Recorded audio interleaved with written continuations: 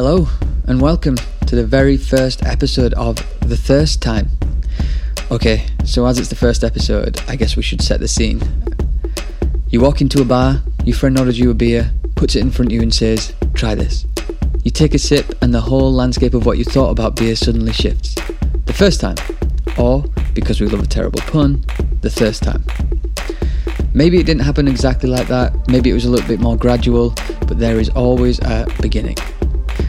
The aim of the thirst time is to take a deep dive into that exact moment and the steps that came after to show you the trajectory of some of the most creative, boundary-pushing, innovative and generally just all-round great people in the industry today, and how that moment was the first step in the career they now find themselves in. I am your host, Stefan Melbourne from Track Brewing Co in Manchester, and I've had the absolute pleasure of working in this industry for around the last 5 or 6 years. And throughout that time, I've always been intrigued by the stories of the people behind the curtain. It's not uncommon to hear about people taking complete pivots in their professional journeys to pursue a dream or an idea that may even leave them financially worse off. I also know that every person listening to this has probably had that moment. So, to the first episode. Today's guest is Anthony Totten from Finmac Brewery based out in Queens. If you've ever been to a festival where these guys are pouring, the likelihood is you've come across this man, and it's very likely that his warmth and charisma have left an indelible mark. It was great to catch up to this guy, and I really couldn't have thought of a better first guest to have, partly because I knew he was patient enough to deal with my total lack of experience doing anything like this. So, let's dive in. We started out, as we will do every episode, by asking what that first time was for him. Oh man, so like it probably happened in phases, man. But every time I think about it, when I think about making the switch and just realizing there was another level, was probably Dogfish Head 90-minute IPA. Amazing. And I was working in a restaurant. I was already like kind of like flirting with craft beer, because I grew up drinking the Heineken and the Coronas, but then getting into college, I started like trying to get a little more crafty. And the Sam Adams and stuff came, and so it was, I tried to be consciously, but I didn't really know anything about craft beer. And what kind of time is this? So this is probably all right. So we're looking at probably 2006. Yeah, 2006. So about 2006, 2007. That's crazy. 14 years ago. It's so nuts talking about like the beer scene in America 14 years ago. It was nuts. Yeah. It wasn't even nothing like it was now. I'll tell you that much, man. Literally at that point, it was only a few like major players and major breweries that were like Sam Adams, it was at that point in time was like kind of like the American craft brewery. They were like rebranding, and doing the things like trying to be like that introductory like craft beer guy. So you had your Sierra Nevadas, you had Founders, you had Bells, you had those like staple. I think you had Dogfish was around, you had Trogs. So you had these breweries that were around.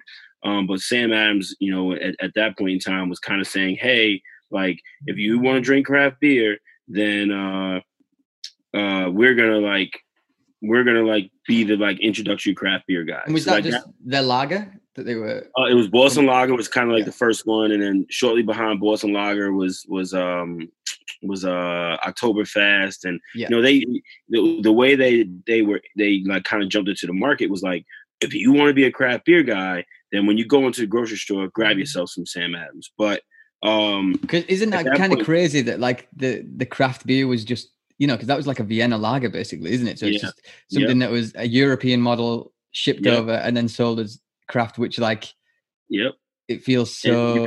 And same thing Brooklyn Brewery did. Brooklyn Brewery, same thing, Vienna Lager, which is, Brooklyn Lager, same kind of style. And it's funny to laugh now, but you look back at it, having craft lagers be like the thing to like, the gateway. Like the gateway was crazy, but so I was drinking Boston Lager and and drinking Brooklyn Lager, and it was kind of like, all right, these are like maltier, bigger beers, and and then I got my hands on some of the early Sierra Nevada Founder stuff. I was like, all right, this is kind of cool, like I get it, and then working at this restaurant, man, we at that point in time, it was still all bottled and packaged beer. And then working at this restaurant, polished casual restaurant called Bonefish Grill, which is the same umbrella as Outback Steakhouse, but this was their fish restaurant, seafood restaurant. And I'd love to act like I know what they are, but I don't know what they are. Yeah. So Outback is like a American steakhouse chain, not really good, but like everywhere. Everywhere, yeah, and everyone goes. So like Longhorn. You probably have Longhorn. I think Longhorn is over there. Or Texas Roadhouse or something. You're talking to a vegetarian, so I'm way off the... Well, obviously, me as well. Same here. But so you had... I'm working at this restaurant, and they have Dogfish Head 90-minute IPA on tap.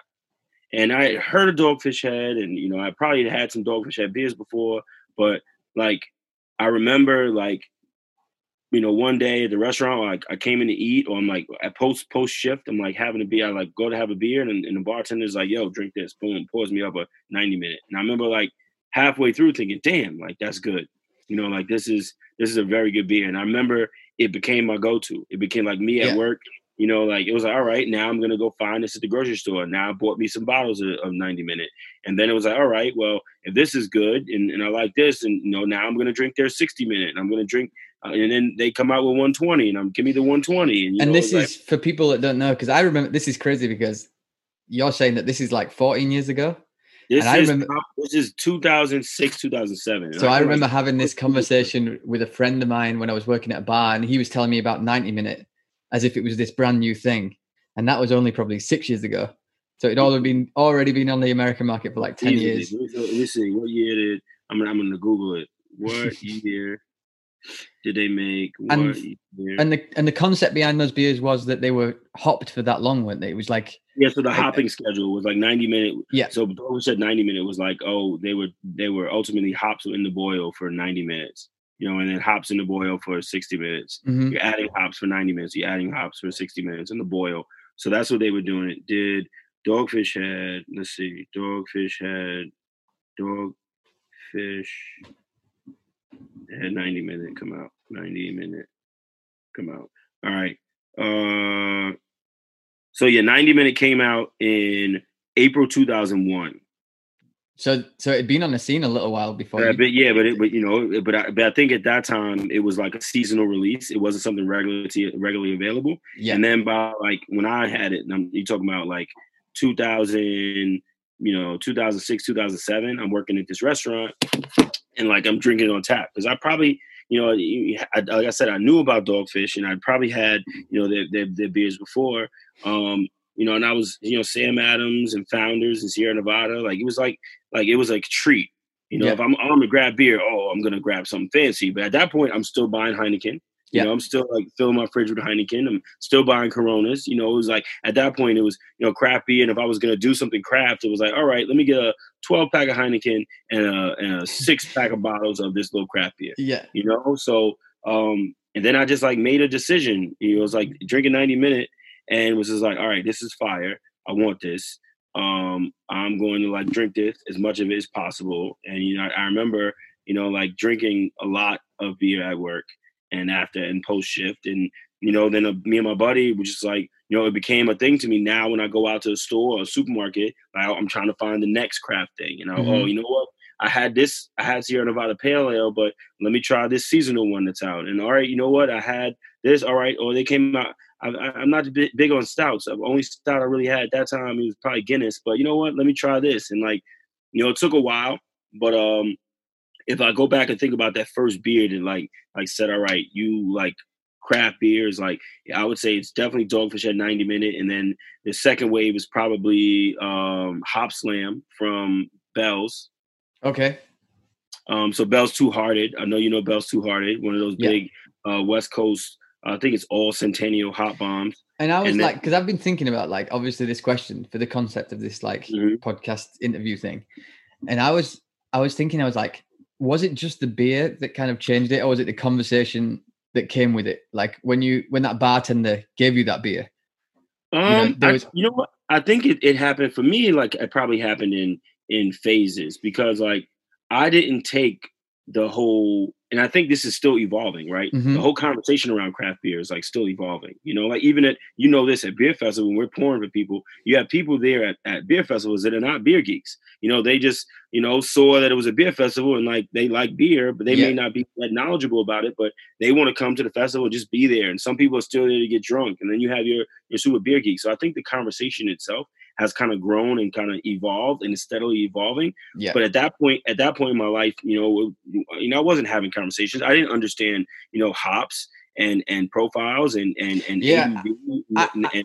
Yeah, I don't mean it even as like a detailed kind of description. I just mean that it was something different to ordering your normal beer, and it almost like, because it's so funny that you say like Sierra Nevada and things, because that was kind of one of the first ones to hit the UK market, and I remember having, like a half an hour conversation with a barman where he was like presenting this bottle of Sierra Nevada to me and saying like, oh, it's $4.50 a bottle though, but this thing, and then going through it and it's hoppy. And, at that time, it was whatever's cheap and lagerish, I will drink. And it wasn't, but this guy, he kind of engaged, and we engaged about the beer. And then, I don't know, it became something slightly more than just ordering a drink. So I wondered if it was kind of similar. And this is like it's probably a 10-year gap between. But what was like you growing up, and I would say this, over in the UK, you guys you're drinking earlier than we are, Yeah. So you're starting, especially with the beer. I think beer at one point was probably bigger in the UK, because having a pint, that's like part of the culture and growing up. Yeah. And here is not that. It's like, you might drink some beer, but it's not a thing. Like you're drinking beer to wash down the alcohol, to wash down the shot you just took. And I grew up, here in New York, it was, everyone was drinking vodka and whiskey and Hennessy and whatever the case may be. Like, so, and then the craft beer thing, even when I was getting into it in college, was still kind of like, what, bro, you weird, like what do you mean craft beer? No one cares. Pass me a Heineken, like, and that's how I went for a while. And, it's so funny because like the company I kept, I'd go out, and you talking about when I got into it, I had been to it for a little bit. We'd go out and, buy some Sam Adams and some Dogfish and some Sierra, and you put these beers in the refrigerator.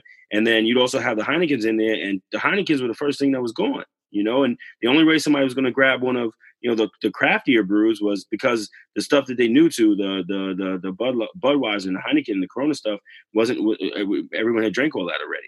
Mm-hmm. So now it's the exact opposite. Now I don't have a Heineken or a Corona or a Bud Light, anything in my fridge, but had I had one and invited people over, it'd be the last thing in there. Yeah. And I think that it just kind of morphed and evolved into this whole thing that, I didn't see it coming. I didn't, if you would ask me 10 years ago, hey, you think you're going to go work for a brewery and work in craft beer? I'd say you crazy as hell. I'm not working. What do you mean working beer? Like what work is there to do in beer? And, my thing kind of just happened, naturally. It was working in a restaurant and, being able to be exposed to more. And then you get on the management level, and I'm able to be a buyer. So it's like, all right, now I'm responsible for putting together a beer list. And I'm like, well. So were you starting to communicate with like little independent breweries and trying to find that kind of niche? It started in when I first moved back to New York in 2010. Now I'm in a management, role and a corporate trainer. And, it's like these reps would come into the restaurant and they're like, oh man, try this beer. And I'm like, all right, I can try some beer. And I was into craft beer. I enjoyed it, but it wasn't a lead passion of mine. Yeah. Like if I would leave to work, if I left work and wanted a beer and the bar next door had a Blue Moon or Heineken, whatever, I would go there. I wasn't choosing where I was drinking based on the quality of beer that they had. Totally. And, being back in New York, and I would say in 2010 is when the beer scene really started to kind of like develop. So I think you had Barrier had just come online in with Money IPA. Yep, money was that. I mean, and I was like, first time I had the money, I'm like, oh, this is banging, and it's made here in New York. Oh, I can support local. So every time I saw Barrier Money on tap, I was drinking that, and then, I'm back in New York, and I take a tap list from Bud Light and Blue Moon and Guinness and all of the Sam Adams brands to, all right, now let's bring in some Sierra Nevada. Let's have Bell's. Let's have Founders. And then, I was drinking Founders. KBS was kind of that first stout. Oh, yeah. I was like, I gotta hunt that down. It's so funny because these are the kind of pretty much the exact same beers that kind of hit the UK shores, that kind of sent shockwaves through drinkers, but at a totally different time, like 5-6 years later. But I'm just kind of interested in. What was your first beer though? What was you gotta give me yours. Oh, okay. So like, I think because I have been thinking about this a lot, and there was beers that kind of led me in, and then there was a beer that just kind of like totally took the foundation of what I thought beer could be away, which was like, it was a 750 bottle of Nelson Sauvin by Mikkeller, like a barrel aged. Okay. And it was like this kind of champagne-y. It's so weird. I'd be so interested to try it now because I haven't tried it for like 5 or 6 years, but it just shifted the landscape of what I thought beer was and how it could be produced. And then that was the kind of gateway into all of these others that came after it, and just the exploration of kind of palate and, diving deep into like Belgian beers and all this kind of stuff. I remember the first time I had Chimay. I remember the first time I had Orval. Because they were quite prevalent. Because obviously we're close, so you could pick them up in the supermarket. Yep, and then then you talk about Ommegang. Ommegang here, upstate New York. Their whole thing was to be Belgian style beers, and then Allagash was making a bunch of Belgian style. So like just being that exploration and just trying different things, just kind of you realize, there's like more than like there's so much more than an IPA, and so much more than. And it took a while because I was like, if I'm gonna drink craft beer, it's gonna be IPA, and double IPAs. That's what I'm drinking. Yeah, and. No, I don't want your sour. I don't want that. No, I don't want. Do you remember do you remember like, did you have like a Gers? The first Gers you ever tried? Because it was like, I nearly spat it out because I was just like, yeah, I was like vinegar. I thought my first couple of times with sours was like, oh man, this is good. I don't know why anybody would drink this. It's like it makes, it's like stings the back of my throat. Mm-hmm. It's like so acidic. Like why? Like I'm not a big champagne drinker either, and I'm like, I don't really get this. Like, all right, I don't want that. Oh, what's that? Sour? No thanks. And then I remember having a couple of beers from De Garde. Yeah. Couple sour. And I was late. Probably sours probably took the longest to get to. But I remember some Cantillon, some early Cantillon stuff, and being all over that, and some Dre Fontaine, and thinking, oh, these are good beers, and I get it. And the goose is I kind of got it, but it was like that's not my thing. Like, yeah, so it's funny because like the whole premise of this thing is like the first time, but really there are so many first times.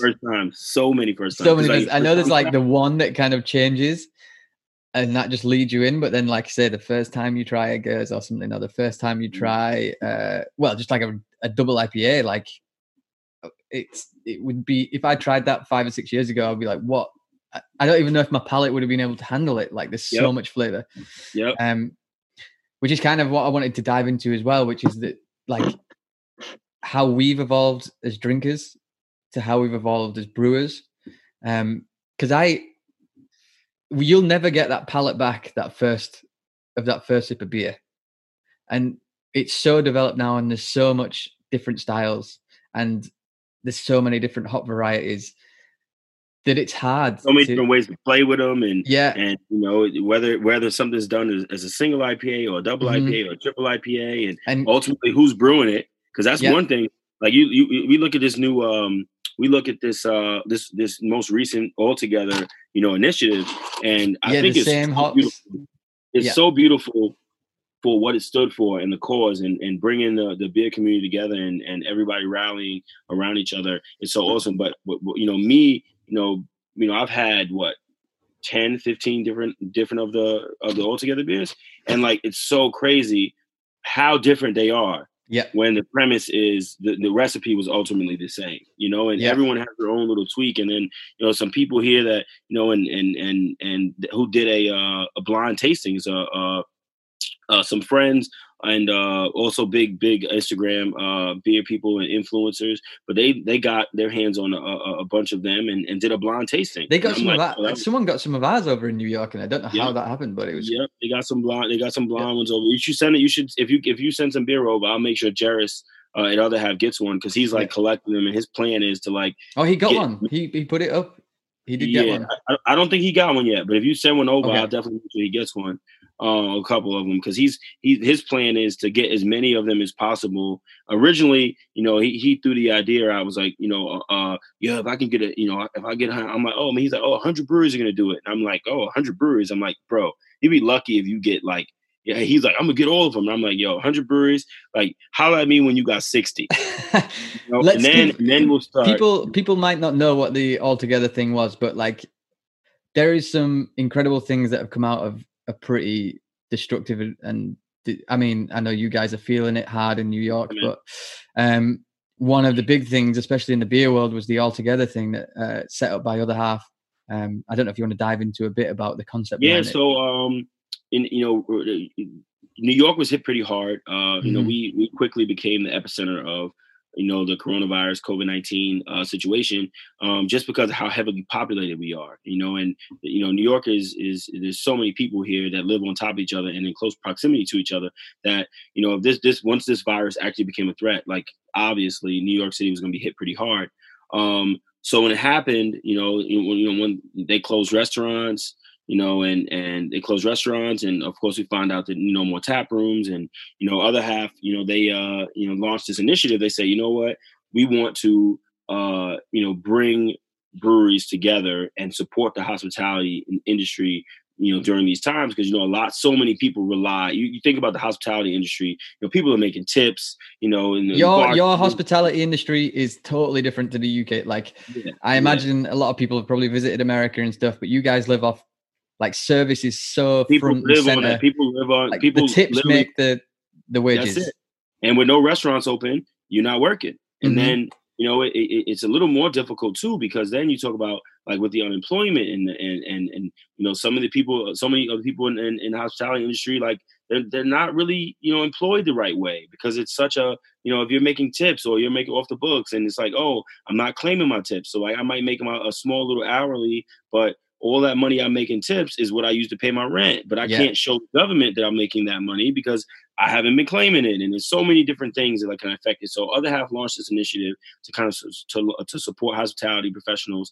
And they said, hey, here's a recipe. The name of the beer is called Altogether. The artwork, the recipe, we want everybody to like kind of jump in. It's worldwide collaboration. And they kind of kicked this thing off, and it has been amazing to see how it's many like wildfire. It was so crazy. I think it's close to 700 or 700 breweries have done it internationally. So I think it's amazing, and it kind of just gave everybody a purpose of connectivity, and I think it's been awesome. And it's been something that's never been done before, but I'm pretty sure that it won't be the last of something like this to kind of just bring everybody together. So yeah, I mean, us doing like this, like there's so many things that have come out of this moment, and I don't want to address it with like positivity because there's so much devastation as well. But like that, and like us being having like conversations like this on the internet, and getting to, because the only time we'd ever do this would be festivals. That's the only time you're going to see hanging out. Yeah, man.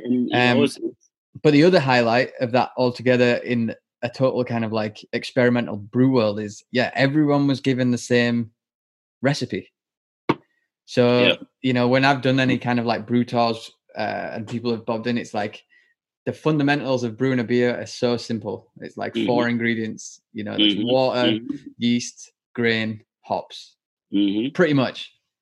But then it's infinite what you can do with that. You do with it. It's your dry hopping schedule and how sanitary you are, and are you testing for all flavors, and how early are you testing for all flavors, and how well do you carbonate your beer, and how much tank time. You got some people that turn the beer around in 2 weeks. Some people take 3 weeks. Some people take a little bit longer, and it's so many different things, and that differentiate how a beer turns out. Because like you could take take recipes and ultimately have the same exact ingredient and you get two different products. Totally. And it's amazing to be able to see these and to try a beer from one brewery and be like, oh, I like that, that's good, and try it from somewhere else. And to see that everybody's beer there's so many variables, even if everything is the same. So, full disclaimer here, me and Anthony aren't actually brewers. You may have realised this by now.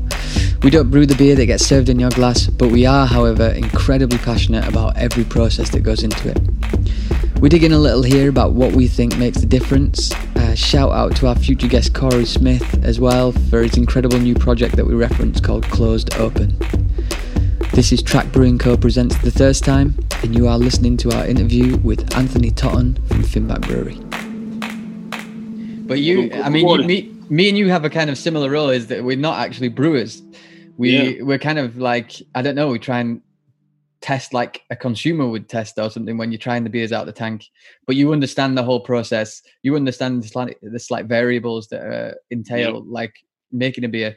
And but I just never not get excited about that. Like just a slight malt difference or something like that. I know that people. But that's one of the first things. That's one of the first things that I noticed about you when we met and we were hanging out and we were drinking, is that how passionate and how much detail that you put on that. So like some people go out and you know this how it is. Some people just there to be drinking. And that's cool. Like that's totally cool. And there's nothing wrong with that. But you and I were able to connect on it because we grab a beer and it's like, this is good, but in our heads, we're thinking, all right, like I want it to be better, and I think that, you kind of bring that presence, and voice, and accountability. Cause like you want to be proud of everything that you guys make in the same year. You may not be back there actually brewing it, but your passion and the work that you put in, it carries over, and vice versa, to make sure that you're putting something, that's dope out there, so like we may not be making the beer, but our roles are just as significant and important because, without somebody on the front lines to stand up for it and to represent for that beer, that good beer gets overlooked. So, but also, and it's the conversation that you're having in the brewery. Like, I know that I've absolutely done our brewers' heads in many, many times of just like going like, yeast, it's all yeast, we need to change the yeast or do, and the guys know what they're doing, man. But like, I love all the guys now. I think what you guys do, man, on that kit that you guys have, impressive. Yeah, I don't know if people really know, like, we've never really opened up about our facility, but when we had Green Cheek and Bob over, Mitch, who brews for Green Cheek, just looked at me and was like, so basically you guys just have a homebrew kit. And I was like, yeah. And that's just down to the dedication and craft of the guys on the brew kit, that they ride that thing. We call it a Morris Minor because it's all old and rickety. It's the same kit we had when we were brewing like 2 batches of cask beer a week. Mm-hmm. But and when we came to New York, and the first thing you did when you came into the brewery was go around to each tank, like try samples, see what's in it, talk about it, like, and that passion. And you are the face that we met at a festival, and I know that a lot of people who are probably going to watch this and listen to it have met you at festivals, and you carry, the excellence that is put into that beer. You present it. You're the waiter who's going to serve it to a person. And I don't know, I got thinking quite a lot because I read our mutual friend Corey Smith. Yeah, he's just done an incredible piece for Good Beer Hunting. CPH beer guy. Yeah, I don't even know if it is for Good Beer Hunting, but he's done it on restaurants in Copenhagen and how they've been devastated by what's going on. And he kind of just draws this picture of when that dish is put in front of you, you go back, like that is 10 years of a chef's experience that has just gone into that one meal. And it's the same with a beer in a glass. Like when that beer gets put in front of you, that's not just been brewed off that's all the experience of everyone in that brewery putting their ideas together to formulate all the trials and tribulations that have gone with it into that glass. And I think that's a pretty beautiful thing.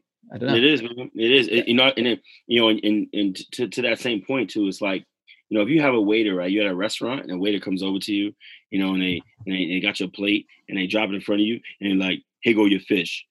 And, and they walk away and you start eating it and you're like, this is good, like, all right, fish is good, but the waiter that comes over and he drops that plate over, he's like, good evening, sir. I believe you're the one who ordered this pan-seared Chilean sea bass. And on the side here, you have a lightly steamed fennel. And we actually took the fennel, that's from a garden in such and such and such. And that's why it's on your plate, because we trust this farmer. And then over here on this side, you have these potatoes. And these potatoes are actually grown in such and such and such. And those are lightly poached potatoes. And we just have a little brown butter on the side. And I'll let you enjoy that and walk away. Like, before you even, like, go to dig in, you're thinking, damn. There's a whole story there. I don't know this, like, and beer is the same way, It's like you pour somebody a pint of beer and sit it in front of them, and the beer can be great, but the story behind that beer and the connectivity behind that beer, the knowledge behind it, it increases the overall experience.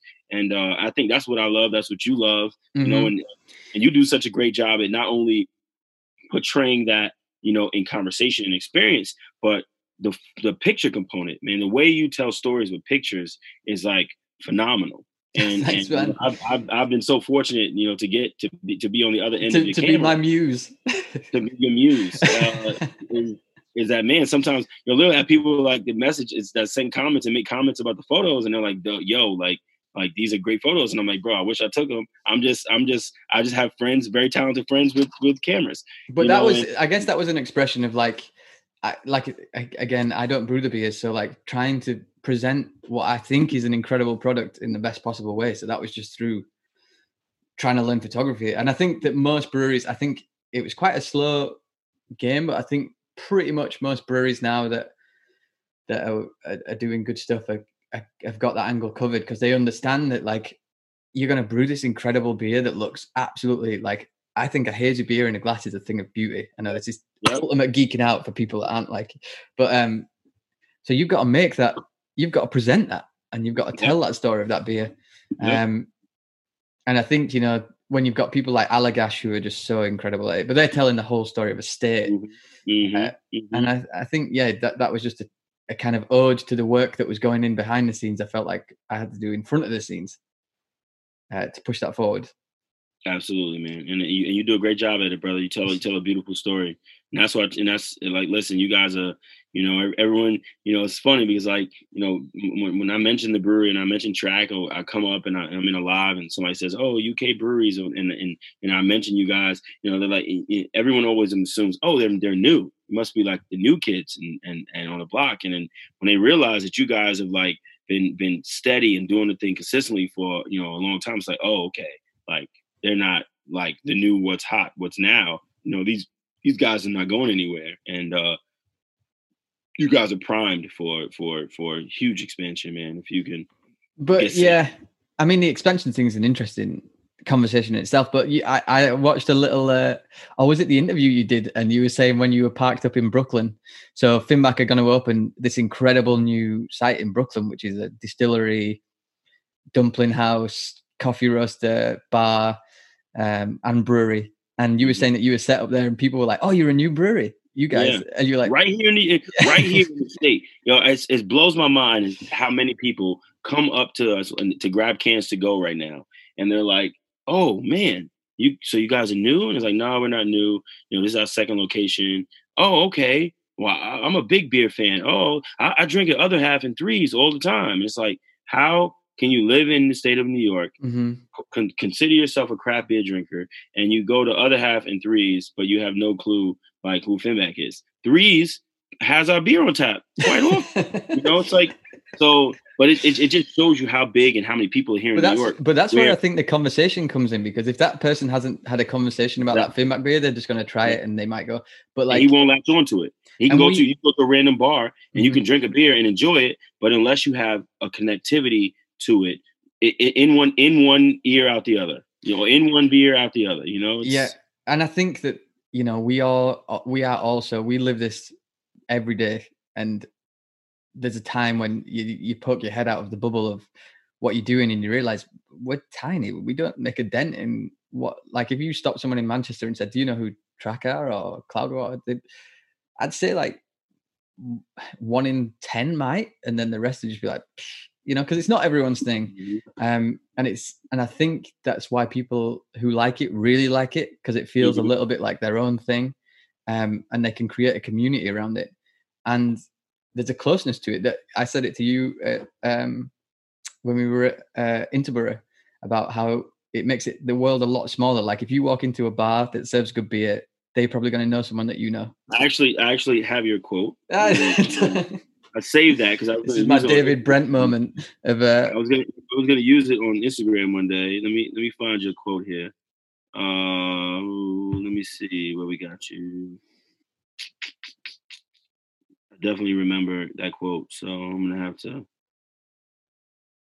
1 second. I remember this. I do remember that moment. It was so not to say it was like so profound, but it was so honest, and it was exactly why we do what we do. We were all wearing togas and eating grapes. So the quote was, "Beer makes the world a whole lot smaller, but in all the best ways." That was your quote. I must have been drunk. That's the only profoundness that comes out. You had your eyes were really glassy, and you were looking at me. I don't so know that was the end of our New York trip, which was not definitely not the best state by that time. Nah, it was a good time, and you had a good time. I mean, it's just New York. You know, it's just you're in the Manchester streets. You're very calm, and you like to have a good time, but you like to keep it reeled in. And being over here in New York, we're animals, man. And it was brewery hospitality. Yeah, it was killer. But let's kind of dive into a little bit like what is happening right now and how this is going to shape your business, because we've always, as British brewers, looked at the American model and been kind of just totally in awe of it and just been like, wow, just like people just walk up to the brewery, they buy direct cash flow, like small distribution maybe, but the tap room center, they can really focus on the product. They can be more experimental and not have to worry about big time lags with payments and stuff. And then as I had more conversations with people from the States, I realized that this isn't like choice almost. It's like you have to stay alive, you have to, because the distribution laws are so strict per state. And when a distributor kind of picks you up, they own you. That's your brand. You give to them. You don't have the rights to how that beer is treated. So this that has happened, we were having a brief conversation before we kind of came into the interview about you guys have only just been allowed to start doing like beer online. And so the laws here so there's multiple tiers here. The system in the US, in America, is it varies state by state, but it's there are federal laws in place, and then there are state laws in place. And unlike you guys, where you have the laws, and I guess it's very similar to where the laws in the UK might be a little different from the laws in Ireland, and different from the laws in Sweden, and so if you take that country approach and how the laws are different in different countries, and you bring that and you put that in the United States, the laws are different state to state. Yeah. So prior to this, it's like you're not allowed to sell direct to consumer shipping, right? Yeah. So like how you guys, we're releasing this beer, we're putting it on our online store, we sell it, and then boom, we ship it out the next day or the same day. Like we were not allowed to do that, and it just was not a part of our business model or part of the business model of the majority of breweries here in the U.S. And then to speak here in New York, our business model had been taproom, and we want people to come to the taproom and get beer. We do a very small distro to like key, craft beer bars and bottle shops and stuff like that. But for the most part, we want people to have to come to the breweries to buy the beer. And then when, this COVID situation, it, shut the tap rooms down, they put a provision in place. They put a provision in place to allow us to ship direct to consumer, which has been a game changer. It took a lot of work. We turned it around pretty quickly, it around a little less than a week. And now we're able to both ship direct to consumer within New York State and then deliver direct to consumer to New York State. So now, and that was done at a governmental level. Like they changed the law to allow that. They changed the law because they realized that it was going to Yeah, so ultimately the states were allowed to modify their laws to, so New York being hit is hard and everyone has, shelter in place. So it's like, stay home, right? So they said, all right, people got to stay home and you're telling me to stay home, but like, I definitely want to drink, right? I definitely need to eat, and all these things. So the restaurants could already do it based on their own premise licenses, but it just wasn't a thing for them.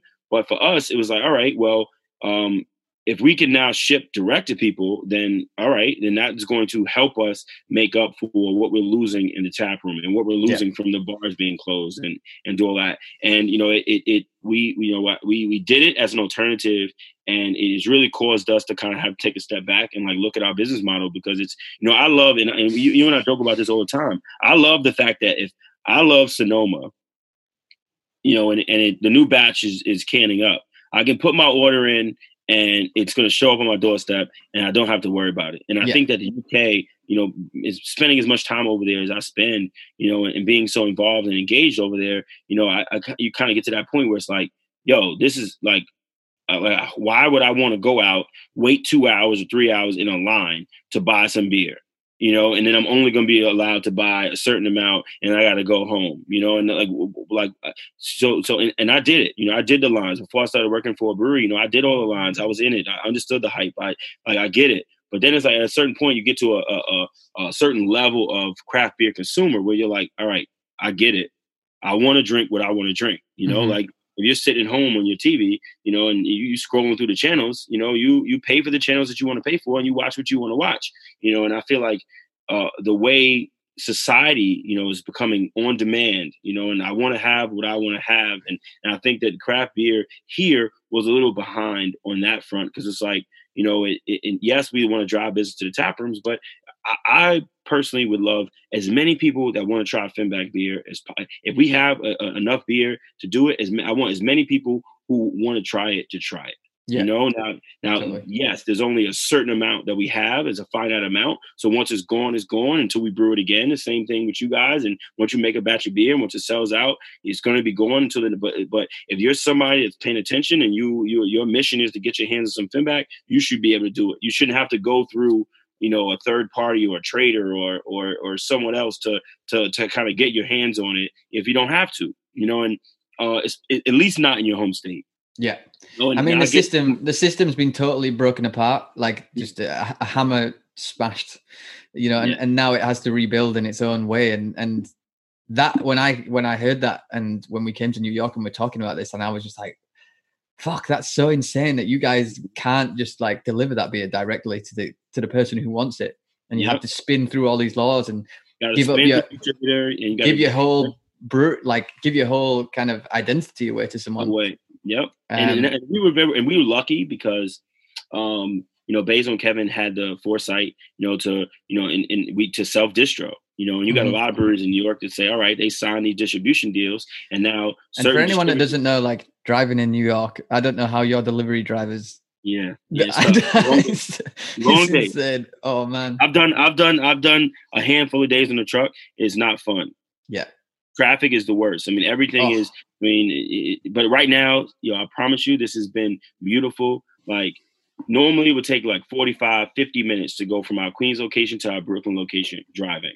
Yeah. Like right now it's like 22 minutes, like door to door driving. There's no traffic anywhere. Everyone's still the streets. Like I hope that like some of this, like some more good comes out of this, where it's just less people out. Like if I don't need to really like go out and be like, yes, people still have the need to get out and do stuff, but if there's less people on the train and there's less people on the roads and it's less, then that's a good thing, because like pollution's going to go down, and like there's so many other things that are probably like stress levels will go down. And I remember riding the train every morning, like going to work when I was working in the restaurant business. One of the most depressing places to be in New York City in the morning time or any time is on the subway during a commute in the morning. People are like everyone you look at is like, Oh, it's so bad.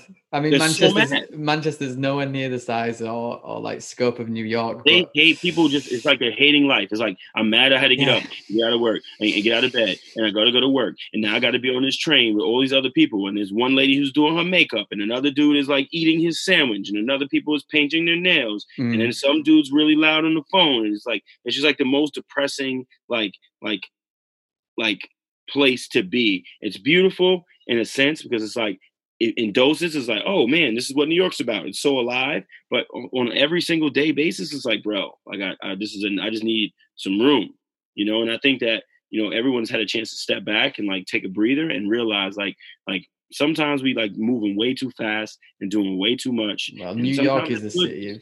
Sometimes it's good to just stay home. Yeah. Sit back, So, I think it's been good to like take it easy for a little bit. So have the breweries kind of thrived, or are they survival mode, or is it kind of? I would say that New York, we're very grateful and we're in a very good situation because of how many people are here and how supportive the beer community is. Because like this whole situation has not curbed people's drinking. And then you say work from home. Work from home looks like, being able to work from home looks like I get up at 12 o'clock or 8 o'clock or 9 o'clock and I take my laptop out and I also reach in my fridge and I grab a beer. I'm working at home. Nobody's watching. So I wouldn't be able to drink a 16-ounce can of double IPA, in your pants at noon at my job, but I'm home. And no rules. And I think it's also increased people's productivity. It's like I'm home drinking beers, I'm working, I'm relaxed, I'm in a good environment, but it has not curbed people's drinking habits. And, we are very fortunate. I'm so grateful. And I can't say enough about how grateful I am for the beer community here. They have been amazing. And the support has been overwhelming of how much they have like rallied around us. And, people come and you see like people buy beer online from us and they like little messages. Hey man, you guys stay safe, be well. We love you so much. Like, here. And like people have been tipping very well. And it's just so many, and I mean, when we shipping through UPS and, like, a couple of our boxes get damaged because, like, the postal system there in the U.S. is nothing like. I mean, excuse me, in the U.K., you guys are polite. You guys man, he's walking a package. Here you go, here's a box. Over here, it's like bam, kicking it up. It's like so these boxes are getting beat up. Then you get people like, hey, just so you guys know, it's like no big deal, but like, like. A couple of my cans are like were arrived. They was super beat up and super damaged. I know it's not you guys' fault, but just want to let you guys know, stay safe, be well. I'm gonna order again next week. It's been great, man. It just lets me know that I'm in the right industry. When the people are rallied around us like they have, man, I think it's like super grateful. And I'm just thinking of ways that there's many ways that I can say thank you is possible, man. That's the plan, moving forward. Well, we're powered by the people, and like I think you exemplify that kind of when you're at the beer festivals and when you're around people, and I think we're pretty similar in the regard that like people give us the energy to carry on doing what we're doing. Like it doesn't excite me to think that beer is just going to be drunk by one person. It excites me because people are going to gather, they're going to talk about it, and they're going to criticize it, or they're going to enjoy it, and they're going to connect with other people through it. And that's the same in the taproom environments and festivals. And that's the thing that I love. And that's the thing that I hope we can, it's all digital at the moment, hence us doing this, but I hope we can get back to that place again. So I think that, what I'd love to come from this, and just speaking about the knowledge of the UK and what things are in the US, I think that I would love for like, I want the taproom culture, and I think it's coming. I think the UK is catching on to the taproom culture, like people wanting to be in the taproom and drinking beer and being out. And I think that like you guys need to like grow in that area from the taproom experience side, and the US, we need to grow in the direct to consumer side. The root side. And I think that the balance is like being right in the middle. Like I want to have an amazing taproom experience, but I also want someone who wants to just sit on their couch and have a beer to be able to enjoy it. They shouldn't have to come out, and and put themselves in environments that might not be, the best for them, and you know how it is, certain places you want to go to is like, we leave a beer festival, the last place we want to go at the beer festival is like some crazy crowded spot where, we can like, but if I can sneak off and be in a little quiet area and just like have a couple pints and a couple cask beers and like just chill out, then that's the way to go. And, even that, in fact, I've been in craft beer almost 2 years now working in the working capacity. But, early last year, when I started making my first trips for work to the UK, like I still was at a point of like, why would anybody want to drink room temperature or like cask beer? Like, why would anybody want to drink that? Beer is supposed to be drank cold and like shouldn't be that way. Yeah. Yes. It's like, why would anybody want to drink warm beer, room temperature? Why would anybody? Like, that doesn't make sense to me. But it goes back to the theme. It goes back to the theme of the show, man. But to drink your really, really well executed good cask beer is phenomenal, and it's exactly what the beer drinking experience is supposed to be. But I was naive. It's so funny because I think that I was sold cask beer back by Americans.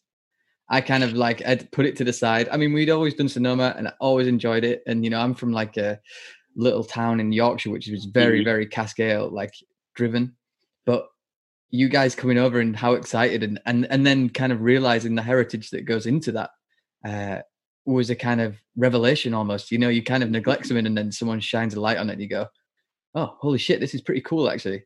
Like is there's nowhere else in the world that does it. And when it's done well, it's incredible. And sitting in pubs is fucking ace. So it's the move. Let's hope we can get back to me, that. Man. Every time I'm over in the UK now, Manchester, bro, is Sonoma and cask. Like, that's what I want. Give me that. Yes. Like, that's all I want right now. And this is why you're on the show. This is the only reason to big up that beer. Yeah, You're welcome. So, for the final question, we take a moment to ask Anthony his perfect beer. All ingredients at his disposal, every trick in the brewer's book, whatever hop combination he can dream up, what's he gonna make? Right, dude. I think we better land this thing. So I was thinking of like a good way to finish. Okay. And I was thinking maybe if you had any ingredients at your disposal, any hops, any malts, any yeasts, what you brewing? Wow, damn, that's a good one. Oh. All righty. You can go into as much detail or as little detail. I got one for you too after this, but right now, damn. And all right, is this a beer for the masses, for the beer community? Just for you. A beer just for like me? One bottle that's just going to sit there on a table and you're going to crack it.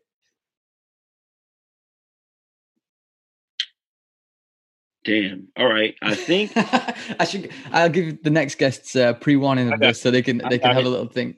I think right now, if I'm brewing a beer for myself to drink, I want to do about a 5%, 5.5%, no more than about 5.5% brown ale.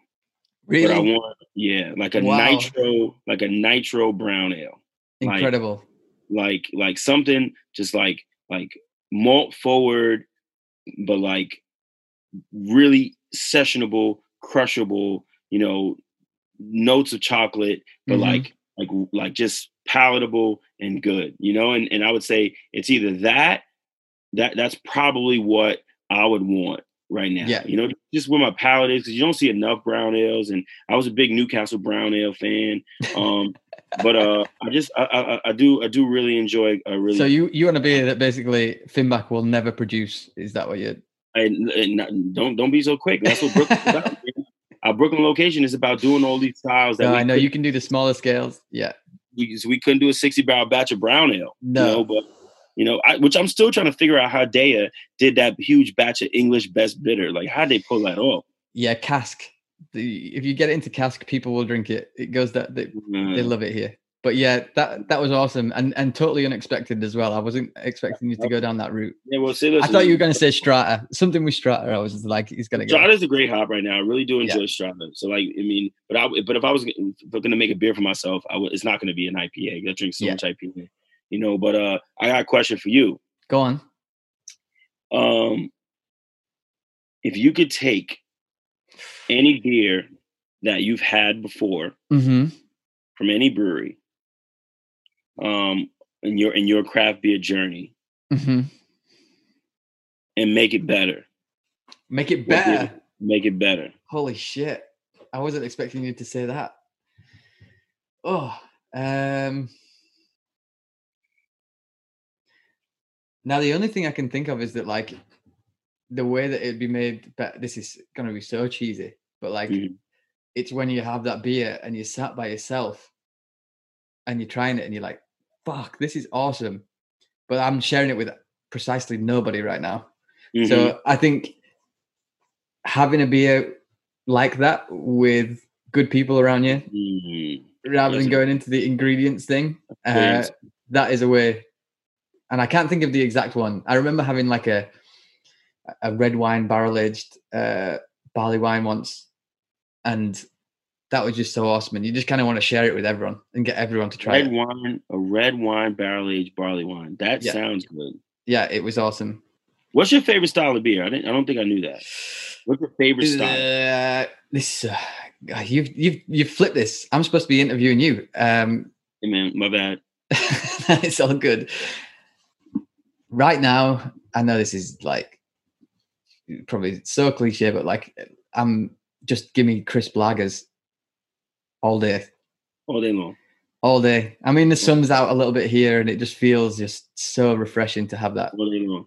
Bro, man, I think we released the first time in the last 2 weeks. It's the first time I think we've ever released 3 different lagers in a week's time. And are people totally going for it? Oh, we can't keep it in house.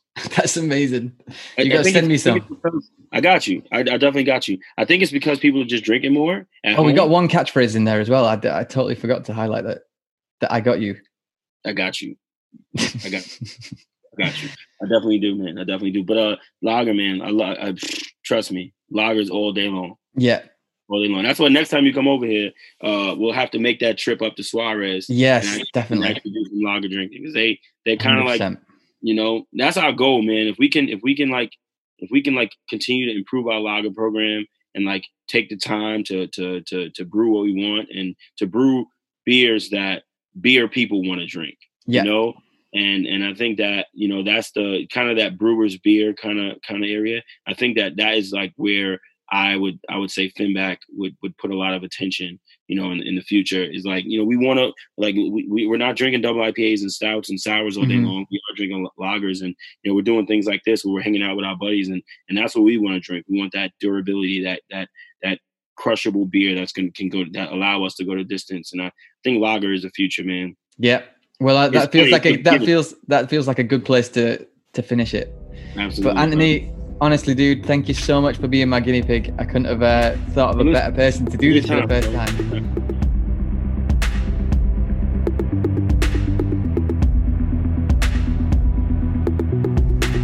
We did it. Thank you so much for listening to the very first episode of The Thirst Time. I've been your host, Stefan Melbourne. The show is a project of ours at Track Brewing Co. I'd like to say a massive thank you to Anthony for being such a great guest, and we really hope you enjoyed it. And see you next time. Stay thirsty.